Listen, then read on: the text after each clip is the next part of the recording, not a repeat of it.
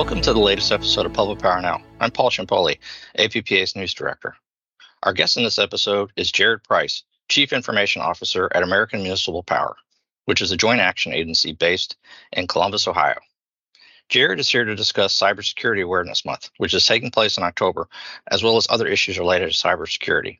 This year marks the 20th anniversary of Cybersecurity Awareness Month. Jared, thanks for joining us.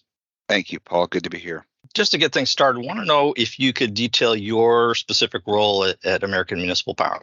Sure. I am the Vice President of IT and CIO. So in my role, I would oversee IT security and infrastructure operations, our help desk, our SCADA and real-time systems group, as well as our business applications. And this would include our member-facing advanced metering infrastructure program, and then also we have a cybersecurity program that's member-facing. And how long have you been at AMP?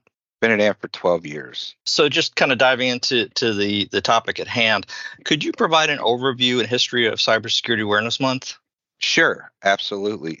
Well, Cybersecurity Awareness Month started in 2004 when the President and Congress declared the month of October as Cybersecurity Awareness Month, which was a dedicated month for public and private sectors to work together to raise awareness about the importance of cybersecurity. As you mentioned earlier, we are now at the 20th anniversary of Cybersecurity Awareness Month, and it's really grown over several years into much more of a collaborative effort between government and industry to enhance cybersecurity awareness, encourage actions by the public to reduce risk, and talk about discussions around cyber threats. So it's really the month that we can use to really put an emphasis on cybersecurity. There's several organizations now that are involved in promoting it. Several vendors, technology vendors, especially security vendors, make a big deal out of Cybersecurity Awareness Month. Organizations such as NIST, CISA, CIS, and many others, CISA being a part of the creation of it as well. And this year's top 4 actions of Cybersecurity Awareness Month are using strong passwords, turning on multi-factor authentication, recognizing and reporting phishing, and ensuring software is up to date. And typically the way that it works is every week there's kind of a different emphasis on one of those 4 topics, kind of rolling into really overall, best practices, cyber hygiene. That's kind of a nice segue into my next question, which is, from your vantage point and your position at American Municipal Power, how do you see utilities being able to leverage Cybersecurity Awareness Month in terms of engaging with customers on cybersecurity issues? Yeah, that's a great question, Paul. And I think what's nice about, Public Power, we typically have a much closer relationship with our customers. Mm-hmm. And that gives us the ability to really champion some of these things. I think the first thing I would suggest, and maybe this doesn't directly answer your question, but is a lot of people get in a day to go, okay, I got to create all this material for Cybersecurity Awareness Month. I don't have the time to do it. The first thing I'd say is you're probably overthinking it. There's a lot of materials and resources that are available through the Cybersecurity Awareness Month, through CISA and the National Cybersecurity Alliance. They partner and they create these resources, and they basically have a whole template you can follow. They have pre-created resources like emails and things you can send out, pamphlets, et cetera, to sort of put the emphasis on various themes. I think it's somewhat interesting that the first week of Cybersecurity Awareness Month is also Public Power Week. And as you know, and many of us know, that's a huge deal for our industry. And many utilities are already engaging with their customers during that week. So I think that could present an opportunity during those engagements to also start the messaging around cybersecurity. Outside of that, I would just look for really organic opportunities, not creating anything necessarily new, but if you have, inserting something in bill mailers or for customers that are online pay, putting something onto their online pay portal, messaging around practicing good cyber hygiene. It's like, if the analogy I like to use is if you're training a pet, and the pet does something bad, it's always better if you can catch them, like during that opportunity to train versus try and explain it later. So if you can get to people, when they're logging in to pay a bill, and say, hey, by the way, here's some real world examples of how scammers try to get you and best practices. I think it's a better training and education opportunity to engage with those customers. So it's obviously clear to public power utilities that cybersecurity is an ongoing 365 days in the year type of challenge. So everything that you listed, which is great information, is obviously something that utilities could other than the public power, we can highlight using that as kind of a jumping off point. But everything else you mentioned is something that could be applied year round, right? Absolutely. Absolutely, it could. And I'm a little selfishly think that we should always be championing cybersecurity. That's part of my role. Right. And you constantly have to keep it front and center and the focus on it. Otherwise, we sort of get busy and then we start to forget, that these things are happening. Right. And I just wanted to next touch upon American Municipal Power specifically and talk about the tools that you guys provide to members related to cybersecurity. Could you elaborate on that? Absolutely. So AMP's developed, we call it our Cyber 360 program, and it really focuses around three areas. And those three areas are assess, mitigate, monitor, and manage. And, the first piece of that we rolled out, which was our assessment. So we provide cyber assessment services to our members. And as part of that assessment, we'll look at internal and external vulnerabilities. We'll review firewall configurations.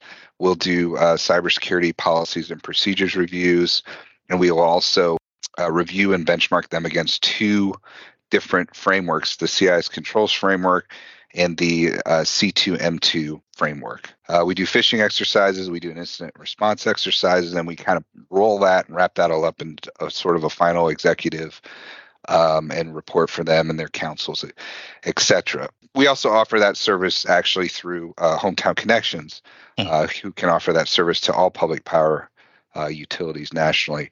But that's kind of the first leg of that program. And then the second leg is mitigate, and we're able to assist our members, whether it's mitigating cybersecurity items or things that are found in that assessment. Primarily, we've helped some of our members with cyber engineering efforts and more, putting better engineering practices or cyber engineering practices around designing their networks, et cetera.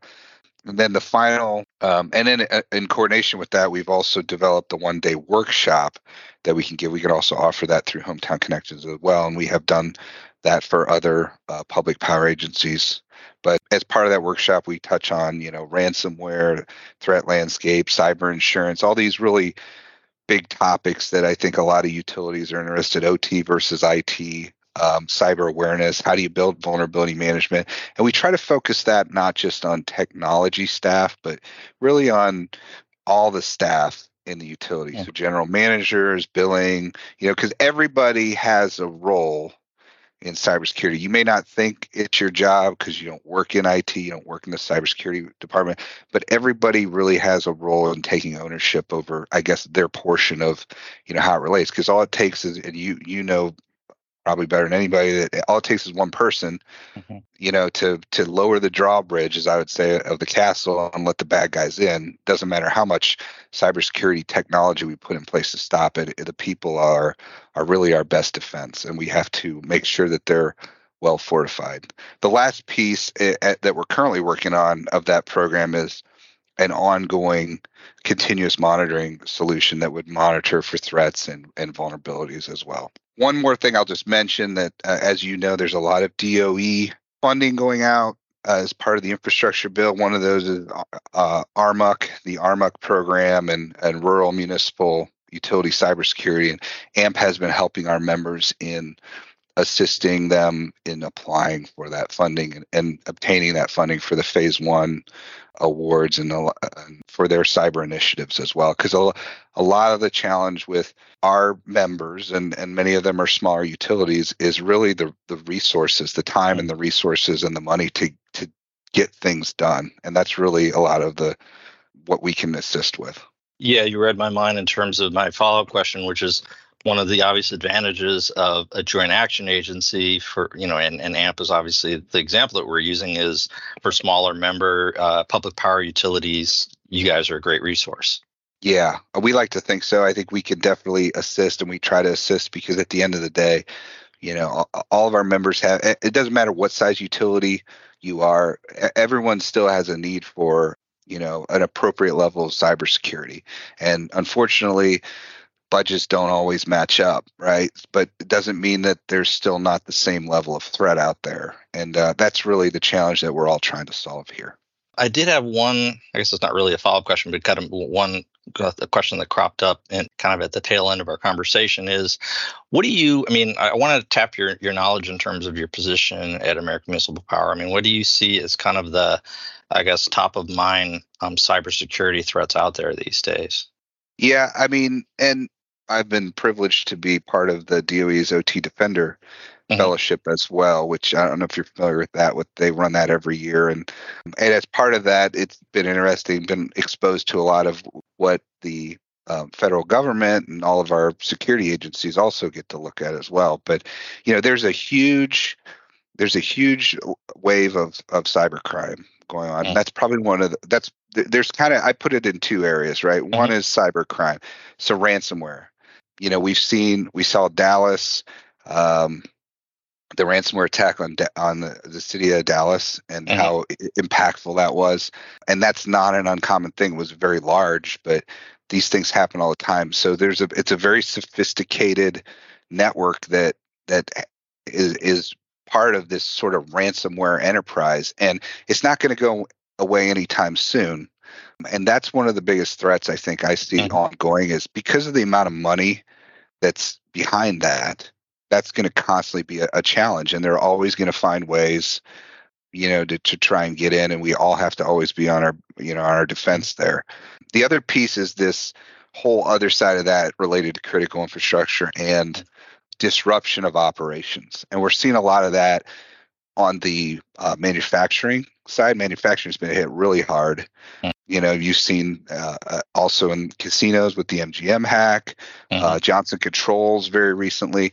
These vendors are going after these companies, but there's a darker side to that, which is they're creating these cyber weapons that can take down power plants and, God forbid, cause some kind of harm or human harm or safety event. And that's the other side of this, and that's really the scariest part of it. It's like the one side of it's money, it's bad enough, but the other side of this is the threat actors, and many of them state sponsored, are the ones that are creating these weapons, these cyber weapons that can very disrupt and damage infrastructure. And that's where this whole kind of wrapping it, the cybersecurity awareness kind of comes together, because it's public-private partnership, right? And we really need to emphasize that, this isn't something that private industry that we can do on our own. There really needs to be a government, private, public partnership, and we need to coordinate efforts. And it's good to see there's a lot going on there, especially with the funding and the initiatives that are going on at the federal level. But, it's just something we're going to have to keep working towards on both sides of that. Right. And information sharing is obviously key overall. Absolutely. And things that APPA is doing there as well, so. Well, Jared, thanks so much for taking the time. Love to have you back perhaps next year around the same time, where we can revisit some of the things we talked about today or other topics. So thanks again for taking the time. No problem. And thank you for having me. Sure thing. Thanks for listening to this episode of Public Power Now, which is produced by Julio Guerrero, graphic and digital designer at APPA. I'm Paul Chiampoli, and we'll be back next week with more from the world of public power.